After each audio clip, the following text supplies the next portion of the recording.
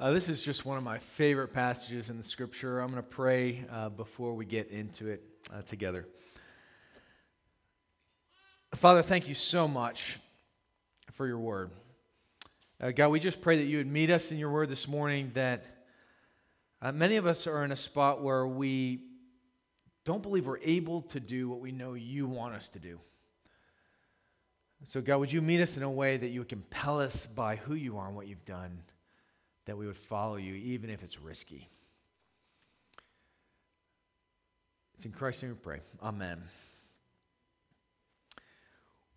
We're in Mark chapter 8, and it's one of my favorite passages. This is a kind of a mirror of something that's already happened in Jesus' life back in Mark chapter 6, a feeding of the 5,000 there. Now this is the feeding of the 4,000. And it's so similar, and Mark is such a short gospel. It kind of makes you wonder, why would Mark spend so much time telling a story that happened twice in Jesus' life with his disciples, but telling it in such a similar way and take up all this space in such a short little gospel, telling all of Jesus' life?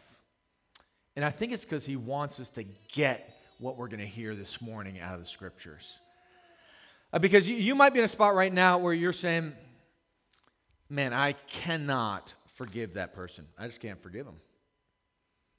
Either something that happened long ago in your past, and you're holding on to this anger or angst towards them, the harm they caused, and you're just thinking, I can't forgive them, and I can't keep loving them or be patient with them. Maybe you're feeling that with your spouse that you're living with, and they give you a new reason every day not to forgive them, and you're thinking, man, I cannot forgive them. Or maybe you've built this relationship, right? You're in this relationship with this a coworker, a neighbor, a friend, and they don't know Jesus. And you're thinking, man, if they knew Jesus, it would radically transform their whole life. Like, he'd give them such purpose and peace and hope. And I could see him reconciling relationships in this person's life. Man, that'd be amazing if they knew Jesus. But I cannot share with them. And I can't invite them on a Sunday morning or to my community group. I can't do it. Or maybe you've been hearing about our refugee ministry or foster ministry or with vulnerable children or Title I, and how folks are jumping in different community groups. You're just serving like crazy in different areas, and you're thinking, I can't do that. Look, I don't even have enough time to do that. I don't even really want to do that, but what could I do in the life of a refugee? Right? I can't do that. I'm not able to do what I know he wants me to do. And this story highlights those moments which we've all had in our life, and we all will have, when we don't feel able to do what we know God wants us to do. So let's get into the text. We're in chapter 8, verse 1. Like I said, this mirrors what has already happened in a group of 5,000 men, so it's probably a whole bunch more because they were just counting the men at that time. In this story, a group of 4,000 says people. They probably counted everyone in the crowd. And if you don't have a Bible, you can grab one of the Bibles from the end of the pew, and you can take that as a gift as your own. And, we like to kind of encourage, hey, let's take notes or let's jot at the pages as things that God says jump out to us out of his word. In those days, when a great crowd had gathered and they had nothing to eat, Jesus called his disciples to him, and he said to them, I have compassion on the crowd because they have been with me now 3 days and have nothing to eat. And if I send them away hungry to their homes, they will faint on the way, and some of them have come from far away. Did you hear what Jesus says?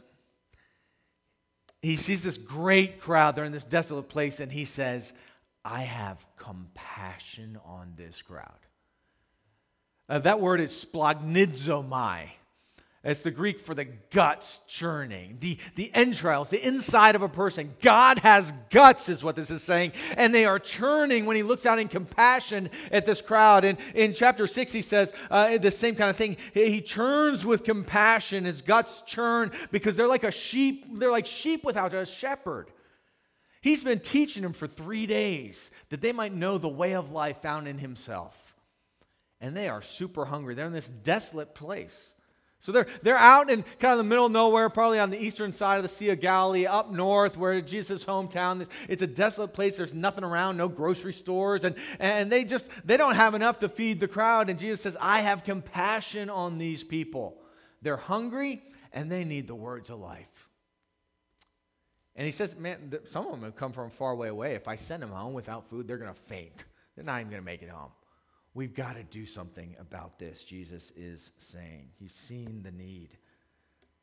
Verse 4, and the disciples answered Jesus, how can one feed these people with bread here in this desolate place? I love how they say it. How can one feed? They don't even say, how can we feed? He's like, don't even look at us, Jesus. Like, how could one feed all these people in this desolate place? We don't have the necessary resources. We are not able to do anything about this, Jesus. I love Jesus' next question, verse 5. And he asked them, I can kind of see Jesus kind of beelining in on his disciples at this moment. And he asked them, how many loaves do you have? How many loaves do you have? What do you have on you? What do you have with you, as little as it may be? You don't feel like you have the necessary resources to jump into this problem or go towards these people or do anything about this or that or take that step of obedience you know you need to take. You don't have what it takes, but what do you have? So what we've got, they respond, we have 7 loaves. Verse 6, Jesus directed the crowd to sit down on the ground. He took their 7 loaves, and having give thanks, he broke them, gave them to his disciples, set them before the people, and they set them before the crowd. I love the process. Jesus churning with compassion for these people. They need the words of eternal life, and they need mercy and food. They say, disciples, we can't do anything about this. We don't have what it takes. Jesus says, what do you have? They say 7 loaves. They hand what they have to Jesus. And Jesus looks up to heaven, he prays and thanks. He takes their resources. He breaks it all up. He gives it back to them. He engages them in the work of mercy, engages them in the work of sharing the good news, and he gives them back their resources, and he says, go take it to the crowd. And then they go out and they give what Jesus has given back to them, which was theirs. They're a part of his work, part of the process. And verse 8, the whole crowd ate and were satisfied. It was a feast. 4,000 people ate and were satisfied. That word, they were satisfied, is the same word back in verse 4 where the disciples asked him, how could we feed or satisfy these people? It's the same word. They're like, how could we satisfy these people? And Jesus says, I'll take what you have, I'll give it back to you, and then I'll work through you in a miraculous way. They ate and they were satisfied. A feast was had that day. I love all the number details in this. 7 loaves turns into 7 basketfuls. 4,000 people, insurmountable in a desolate place. A few little fish. I love that adjective that Mark adds there. Little fish. Little fish. Back in chapter 6, there were 5 loaves and 2 little fish, and they collect 12 baskets full for over 5,000 people. The numbers are amazing. With what little resources, God does such huge work. Here's the main idea, the principle I think that jumps out of this passage. Give what you've got and see what God does. Give what you've got. And you and I, we see what God does with it. Give what you got and see what God does. It's as if he's saying, look, I'm God, right? Like Jesus is in the middle. He said, I'm the one who's got compassion for these people, who's going to do something about their problem, and I'm going to use and work through you. You can be my co-laborer in the eternal work that Jesus is doing. He says, come on in, just give what you got and see what I do, Christ says. I'm God. I'll provide. I'll work. I'll move. You get to jump in. 2 principles that have to go along with this main idea. The first goes with the first. Give what you've got. Give what you've got. Why? Everybody's got something. because everybody's got something. He asks them, what do you got? They're like, 7 loaves and a few little fish. But we've got something. What do they have? What do we all have? We have the message of life and the resources for mercy. That's what we have. We have the message of life and the resources for mercy. When you go into a relationship with a neighbor, coworker, friend, you're sitting at work, you start asking questions about, you're going a little deeper in relationship. Well, how's your family? What do you guys, how do you celebrate this or that? What's life look like here or there? What you start realizing is people are wrestling in a lonely kind of way with things like purpose. What's my purpose in life? Peace. Where do I find peace and stability? Identity. Where do I get my identity? But here's the difference. With all these questions that are floating out there in people's lives, we by grace have the answers. We have the message of life that tells us we have a God who's run towards us, and Jesus, He's provided everything we need by His body being broken, His blood being spilled. He's paid for our sins. He's made us sons and daughters. We have great purpose in life with Him. We've got identity as His sons and daughters. We've got stability and peace, and we know what our future holds in all of eternity. Look, we have the message of life that everyone is longing for. And we have the resources of mercy. Why do you have the car that you have? It's a resource of mercy to use it for the work of the God. It's not just to drive us around, but who are we to drive around? Why do we have the couch that we have? A family just told a story, first service. This couch was given and moved up into this refugees' home as they resettled here in the States, and they were able to outfit, this community group was able to outfit their whole home. Why do we have this kind of stuff? You might have your couch to give it away for the resources of mercy, or to host your neighbor, your coworker, your friend, that you might build relationship and share the good news of the gospel in your home. Every resource we have and the message of life, everybody's got something to give. In Matthew chapter 25, Jesus tells this parable. He says this in Matthew chapter 25. For it's going to be like a man, the kingdom of God, who goes on a journey. And this is God who goes on a journey, and He calls His servants to Him, and He entrusts to them His property. To one He gave 5 talents. To another, 2 talents, and to another, 1 talent, each according to his ability. And when he went away, he had received the one who had received 5 talents, went at once and traded with them, and he made 5 talents more. So also he who had the 2 talents made 2 talents more. But he who had received only 1 talent went and dug in the ground and hid his master's money. Now, after a long time, the master of those servants came, and he settled accounts with these 3 servants. And he who had received the 5 talents came forward and bringing the 5 talents more, saying, Master, you delivered to me 5 talents, and here, I made 5 talents more. And his master said to him, Well done, good and faithful servant. You've been faithful over a little, I will set you over much. Enter into the joy of your master. And he also, who had 2 talents, came forward, saying, Master, you've delivered to me 2 talents. Here I've made 2 talents more. And his master said to him, Well done, good and faithful servant. You've been faithful over a little, I'll set you over much. Enter into the joy of your master. He who had also received the 1 talent came forward, saying, Master, I knew you to be a hard man, reaping where you didn't sow and gathering where you scattered no seed. So I was afraid. I went and I hid your talent in the ground, and here, have what's yours. But his master answered him, You wicked and slothful servant. You knew me to reap where I've not sown and gather where I've scattered no seed? Well, at least then you ought to have invested my money with the bankers and coming and should have received what was my own with interest. Take the talent from him and give it to those who has 10 talents. You know what I feel bummed for in the story? The guy who didn't get any talents. Oh, wait. Everybody got talents.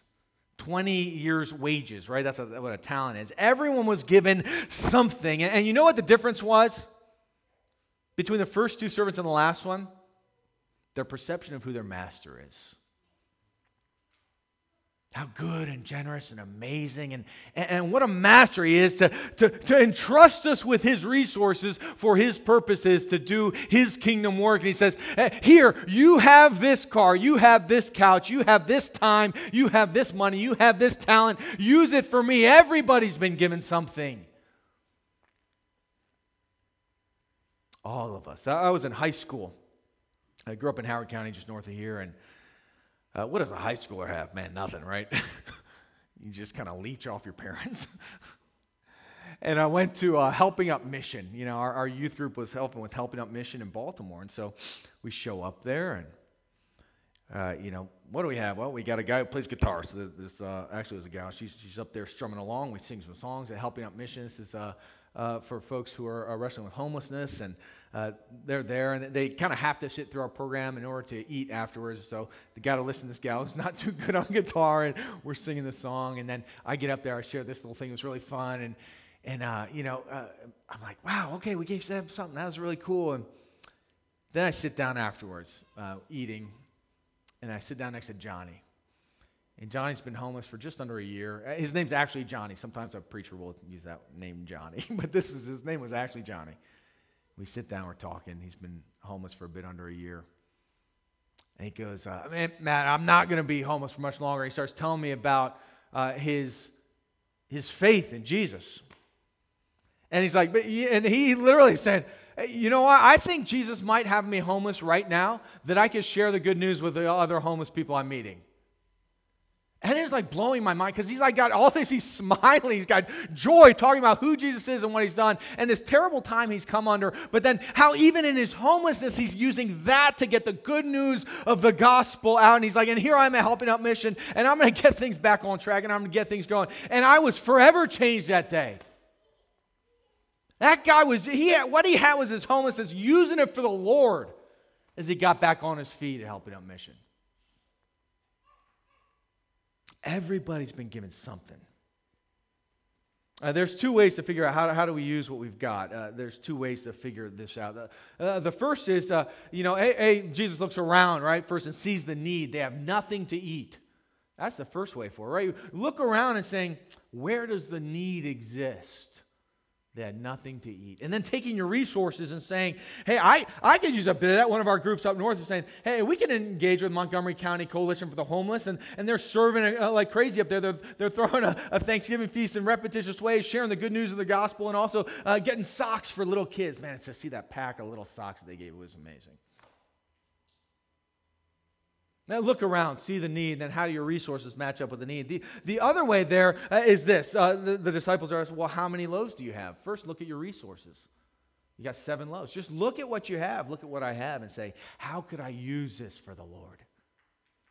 See, we can see the need first, or we can see the resources first, and then go and say, everybody's been given something to engage with God in the work of the gospel, to share the good news that brings life, and to pour out mercy through the resources that we have.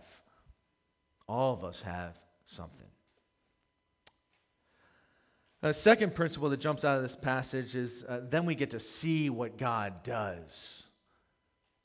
Because wow follows risk. Wow follows risk. They wouldn't have gotten to see they ate and were satisfied. They wouldn't have gotten to see 7 basketfuls of bread collected. They wouldn't have got to see any of that had they not given what they got to the Lord, right? And the wow follows the risk. Wow follows risk. Wow is the flip side of risking in obedience. Of risking in obedience. Taking that step to say, I'm going to offer forgiveness. I'm going to invite my coworker to my 3D group. I'm going to try and share the good news with him or her. I'm going to leap into that service project of resettling a couple new families who have just arrived here in November and in December. I'm going to do something about the need I see with the resources I have. I'm going to take that step. I only see what God does when we give what we've got. In Exodus chapter 4, we collide with the story of Moses. God's people have all been enslaved by the Egyptians at this point. There's thousands of them. And Moses is looking around saying, man, there's no way out for our people, God. I don't have what it takes. I'm not able. One is not able to free your people, God. And God in chapter 4 of Exodus says, Moses, you're going to do it. And Moses, you can see him kind of, he's got that 1 foot forward. He's thinking, should I take the risk? Wow's on the other side of risk of obedience. And Moses, here's how he answers the Lord first. Chapter 4, verse 1 of Exodus. But behold, God, they will not believe me or listen to my voice. The circumstance is impossible, God. Pharaoh's not going to listen to me. They're not going to listen to my voice. This is going to fall flat. The circumstances are impossible, insurmountable. The numbers are too big. And God, he kind of gives them this almost like a magic trick to do with his staff to prove, man, I'm with you, God says. And so Moses is like, oh, okay, fine. Circumstances are impossible. Got the staff thing going now. And then he answers, Moses again says to God, verse 10 of chapter 4 in Exodus. But Moses said to the Lord, but again in contrast, in opposition to the Lord, but Moses said to the Lord, oh my God, I'm not eloquent. Either in the past or in the future, he's spoken to your servant. I'm slow. I'm slow of speech and tongue. My resources are inadequate to do what you have called me to do here. The circumstance is impossible, sure. Now the staff thing, you figured that out. But I am inadequate. My resources are inadequate. I can't do what you've called me to do here. I won't take that step. I love how God answers him. Who made your mouth? That's what God says to Moses. Who made man's mouth? Like he's like, I created your mouth. I think I can take care of it, God says. Moses says, fine, circumstances are impossible. You took care of that. My resources are inadequate. Okay, fine. You made my mouth. Maybe you take care of that. Verse 13 of chapter 4. But again in opposition, Moses again says, in contrast to the Lord, oh my Lord, please send someone else. Just please send someone else. I don't want to go. The risk is too big. This is not going to go well. But then he goes. He takes that step of obedience. And on the other side of risk follows this wow as God shows up. You know, we've seen families here just do this. A family said, we don't have what it takes to do emergency foster care placement. Like we can't bring a kid into our home for 3 hours or maybe a day or so. We can't do it. We just can't do it. And then they do it and they see the Lord provide in different ways through his church and through these different resources. And they say, wow, we got to care for her in this critical situation for those few hours. We're so glad we took the risk. We've seen this happen where you grow in relationship with a neighbor or a coworker or a friend, and you say, hey, you want to come check out the well? And they come, and then they hear good news of the gospel, and over time they say, man, I believe, and then we get to baptize and celebrate. Our God is good. Or you begin and you have conversations with a family member who doesn't yet know Christ, and you offer forgiveness, and restoration comes, and you say, wow, as you see God show up on the back end of risk. Before we get to our final points here, I want us to take a second to pray. As you know, for over a year now, we've been looking, Lord, would you provide for us the right space? It's too much for us. We're inadequate in our resources. The situation is impossible here in Silver Spring Land. Like, Lord, do something. And so I've been telling you about one space, this one, where we're praying, Lord, might you do this? Oh, he's just gotten a firm, hard no. Just a firm, hard no. No. And then right now, there's one other one out there, and it looks a bit out of our reach. Just looks a bit out of our reach. So I just want us to pray. I just want us to pray about it. Pray about just space in general. Lord, we know, right? Don't we know He wants to sink our roots here in this area that we might see the gospel go deep and go out in mercy as we demonstrate and declare the good news of Christ. That our community groups would flourish, and this one who's serving there with the homeless, and this one serving with vulnerable children, and all of us who are jumping in all these different things, and these serving with Title I schools and throwing great parties to care for teachers and share the gospel. I got another letter from a principal just last week saying, your church is just blessing us like crazy. Don't we know that He wants to sink think our roots here are deep that the gospel might go out for generations to come and we can plant church after church after church to bring the good news? We just don't know how. How on earth are you going to do it? So we got to pray about that. And we're going to spend time doing it now. But I also want you to scan your life and just say, Lord, where are you calling me into a step of obedience? To forgive somebody that you haven't forgiven? To share with somebody? To engage in your neighborhood, to welcome them into your house with hospitality, that you might build relationship and share the gospel. Maybe some of you, some have been doing, invite a smaller group of people, neighbors, coworkers, and friends to read Jesus the King with you and say, hey, let's go through the book of Mark and talk about who Jesus is together. Maybe it's jumping into emergency foster care place. I don't know what it is for you. But what's God calling you to do where you just don't feel able to do it and you don't want to take that step? But man, if you did, you might see wow on the back end. So I'm going to do something we don't often do here. And if you're able, would you kneel with me or would you bow your heads in prayer? Go ahead and kneel if you're able. And I would just lay the building before the Lord that He might provide the right space and the right time. Lay that person you've been wanting to share the good news of the gospel with or build relationship with. Lay the inequality of our schools before the Lord. Lay the critical situation that foster kids are in before the Lord. Lay all these things before the Lord and say, what do you want me to do? How do you want me to engage and talk to Him about it? Let's pray silently now.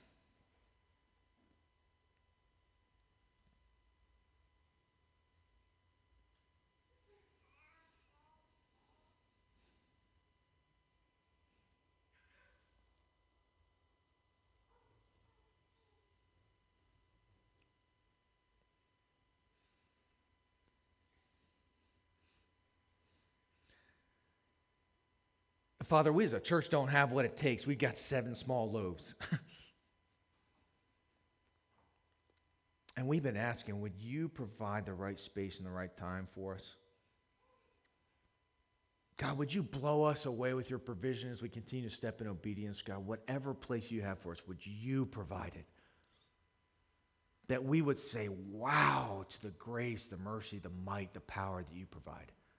And that we would get to see, God, your message of life and your resources of mercy flow through us as a church for generations to come. God, that there's so many more principals to write, so many more letters, and so many more foster kids would get cared for and adopted, and so many more refugees would be welcomed with open arms and given homes to live in. God, would you do a mighty work that many would receive salvation and trust you and follow you and enjoy peace, purpose, life, identity in your Son. And God, we know every little mini step of obedience that you've called every one of us to right now. God, many of them have been prayed about right this moment. Would you make us individuals, would you make us a church who step in obedience in these areas, risking by faith the resources you've given us to engage in the work of the gospel? And would we get to see you do things where our mouths would drop and we'd say, wow, I can't believe you rescued my coworker. I can't believe you poured mercy through our church and the life of that family. I can't believe you just restored another home this past week through one of our build teams. God, I can't believe you worked. God, would you do a mighty work in and through us by your grace? We hand you our loaves that you might give them back to us and empower us for the work of the ministry of the gospel. It's in Christ's name we pray. Amen. Well, I think there are 2 reasons why we don't give what we got and see what God does. I think there are 2 main reasons. The first is the numbers just don't make sense. Logic overcomes faith. The numbers just don't make sense. 4,000 people with 7 little loaves. 5,000 plus people with just a few loaves and a couple fish. The numbers just don't make sense. But then we read verses like Psalm 50, verse 10, where God says, I own the cattle on 1,000 hills. I own everything. Or we read stories in history of like 1 Chronicles chapter 29, where David and Solomon are gathering all these kind of things to build this huge temple, and they say, man, we don't have the resources that we need. And then David gives like 3,000 8,000 talents of gold, and it's like, wow, and then everyone else keeps pouring all this stuff, and here's what they say at the end of it, when they provide everything that's necessary. Here's what they say: God, it was all yours. We give it back to you for your work. Now do something miraculous. Sometimes the numbers don't make sense, and logic seems to overcome faith, but what matters far more is what he has than what we have. And what matters far more is who he is versus who we are. That's what matters. The second reason I think we don't take this leap and give to God and see what he does through us and through our obedience and risk is that it won't matter. It won't make a difference. It won't matter. This person or that situation is just too dire. Why would I share with my Jewish neighbor who's already decided what he believes, and he's kind of old, he's set in his ways? Why? It's not going to matter. Or why would I jump into the inequalities I see in the school system and care for kids in this situation? It's not going to matter. The situation is too dire or it's too vast. It's just a little drop in the bucket. What could God do through a step of obedience like mine, this little one drop in the bucket of this huge, massive problem, or in the hardness of heart of this one person? I love the story of Saul's conversion in Acts chapter 9. Saul is the guy who turns into Paul, kind of the Paul, the Apostle Paul who gets the good news of the gospel to all ends of the earth, that Paul. And Saul Paul, it was in Jerusalem. He got this letter from Jerusalem that he could go into Damascus and he could start arresting Christians, the followers of the way, and binding them and bringing them back to jail them or to kill them. So that's Paul Saul at this point, right? He's heading towards Damascus, and as he's on the way there, verse 4 of chapter 9 in Acts, Jesus speaks from the heavens. And he says, "Saul, Saul, why are you persecuting me?" And Saul said, "Who are you, Lord?" And he said, "I am Jesus, who you're persecuting. Rise and enter the city, and you'll be told what to do." And he goes blind for 3 days. And he's there in the city of Damascus.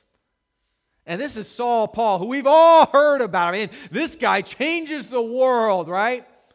But Ananias is there in Damascus. And Ananias is a disciple of Jesus there in Damascus. And the Lord says to Ananias in verse 10, now this is just a humdrum, normal dude. He says to him,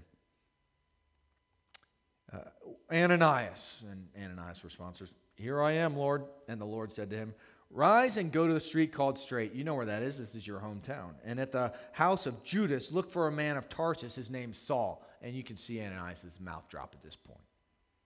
"For behold, Saul is praying, and he's seen a vision of a man named Ananias," that's you, "come in and lay his hands on him so that he might regain his sight." Now listen to Ananias' response.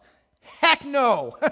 Verse 13, "But Ananias answered, 'Lord, I've heard from many about this man.'" Look, this guy is far beyond the work and the help I can give him. I don't have what it takes to do this. How much evil this guy's done to your saints in all of Jerusalem. And he is here with the authority from the chief priest to bind all who call on his name right here in Damascus, my hometown. But the Lord said to him, "Go, for he is a chosen instrument of mine to carry my name before the Gentiles and kings and the Jews." So Ananias goes into an impossible situation with limited resources, and he prays for Saul Paul, who he thinks is probably going to kill him, and scales fall from Saul's eyes. He becomes Paul. He's immediately baptized. And the next passage in the scriptures is Paul just going, preaching the gospel like crazy. And many come to follow Christ. On the backside, this step of obedience is this mighty wow. And we think it's not going to make a difference if I share with that person because their heart is so hard, or if I drop this little drop of obedience in this giant bucket of problems. Nothing's going to change except that it does. Yeah, one of our guys in this community group has said, "I'm going to just start playing soccer with some of these kids at Georgia Forest." He's pouring his life into them. Guess who that matters for? That one kid who gets cared for. That's who it matters for deeply. And you have no idea where that grace goes and how eternity has changed in that kid's lives and through that life. Or this family says, yeah, man, I'm going to try this foster thing. And they try this foster thing. They think they're going to have this kid for 48 hours. It's 3 years later, and they're about to adopt him. And you say, wow, God, I can't believe what you've done. Or when you begin to share the good news with a neighbor or coworker or friend, and it's not hard heart that you get, but you start seeing the wheels turn, their eyes open, and you say, whoa, God, you're transforming a life. The process is simple. It's found in verse 6. Just hand it over to Jesus, pray like crazy, and then just do it. And Jesus takes what they have, he prays, gives thanks, and then they just go out and do it. I don't know what the Lord is calling you to, but hand it over to him. Follow him in obedience, and then watch him do what he does. In both times, the Lord just shows amazing provision and amazing power through his disciples. Both times, chapter 6 and in chapter 8, they forget right away. They just forget right away. In chapter 6, they see him do this miracle with the 5,000 plus people, feeding them all with just 5 loaves and 2 fish. And then they're on the water in this boat, and there's a storm going up, and they're all terrified. Listen to what the text says in verse 50 of chapter 6. For they all saw him and were terrified. But immediately, when they're out on the lake in this storm, Jesus spoke to them, and he said, take heart, it's I, don't be afraid. And Jesus got into the boat with them, and the wind ceased, and they were utterly astounded, for they did not understand about the loaves, but their hearts were hardened. They didn't realize, who is this Jesus? He's the Savior we've been waiting for, the one who can provide everything through us and work through us in a miraculous way for his grace and his purposes and his kingdom. They'd forgotten the feast, all that Christ had done. Chapter 8, same thing. This feast happens. They see God do this amazing, miraculous thing in them and through them. And then they're on the road. And Jesus says this thing about Herod and the Pharisees and the teaching they're going to encounter. And listen to the disciples. They think he's talking about the fact that they've forgotten bread. Which, can you imagine? Like he's just fed 4,000 people and you're thinking, oh, he's probably mad at us because we forgot something to eat. We're on a journey. We don't have enough food with us. And they began discussing with one another, verse 16 of chapter 8, the fact that they had no bread with them.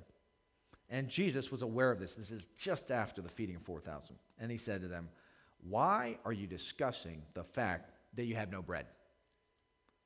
Do you not yet perceive or understand? Like we just had a massive feast by the miraculous work of God. Don't you understand? Do you not perceive or understand? Are your hearts hardened? Having eyes, do you not even see? And ears, Jesus is getting kind of mad at him. And don't you remember? Don't you remember when I broke the 5 loaves of the 5,000? How many baskets full of broken pieces did you take up? They said to him, 12. Yeah. And the 7 for the 4,000 people? How many baskets full of broken pieces did you take up? They said to him, 7 baskets full. And he said to them, do you not understand that I am the God who provides everything that is needed, enough that it would just overflow through you for my grace and purposes in this world? Don't you understand what a Savior Jesus is, what he's done for us, and what he wants to do through us? You don't even need any loaves of bread. I've done it all, Christ says, and I'll keep doing it in and through you by your mercy, grace, and power. We have another feast. This is a remembrance every week we take together.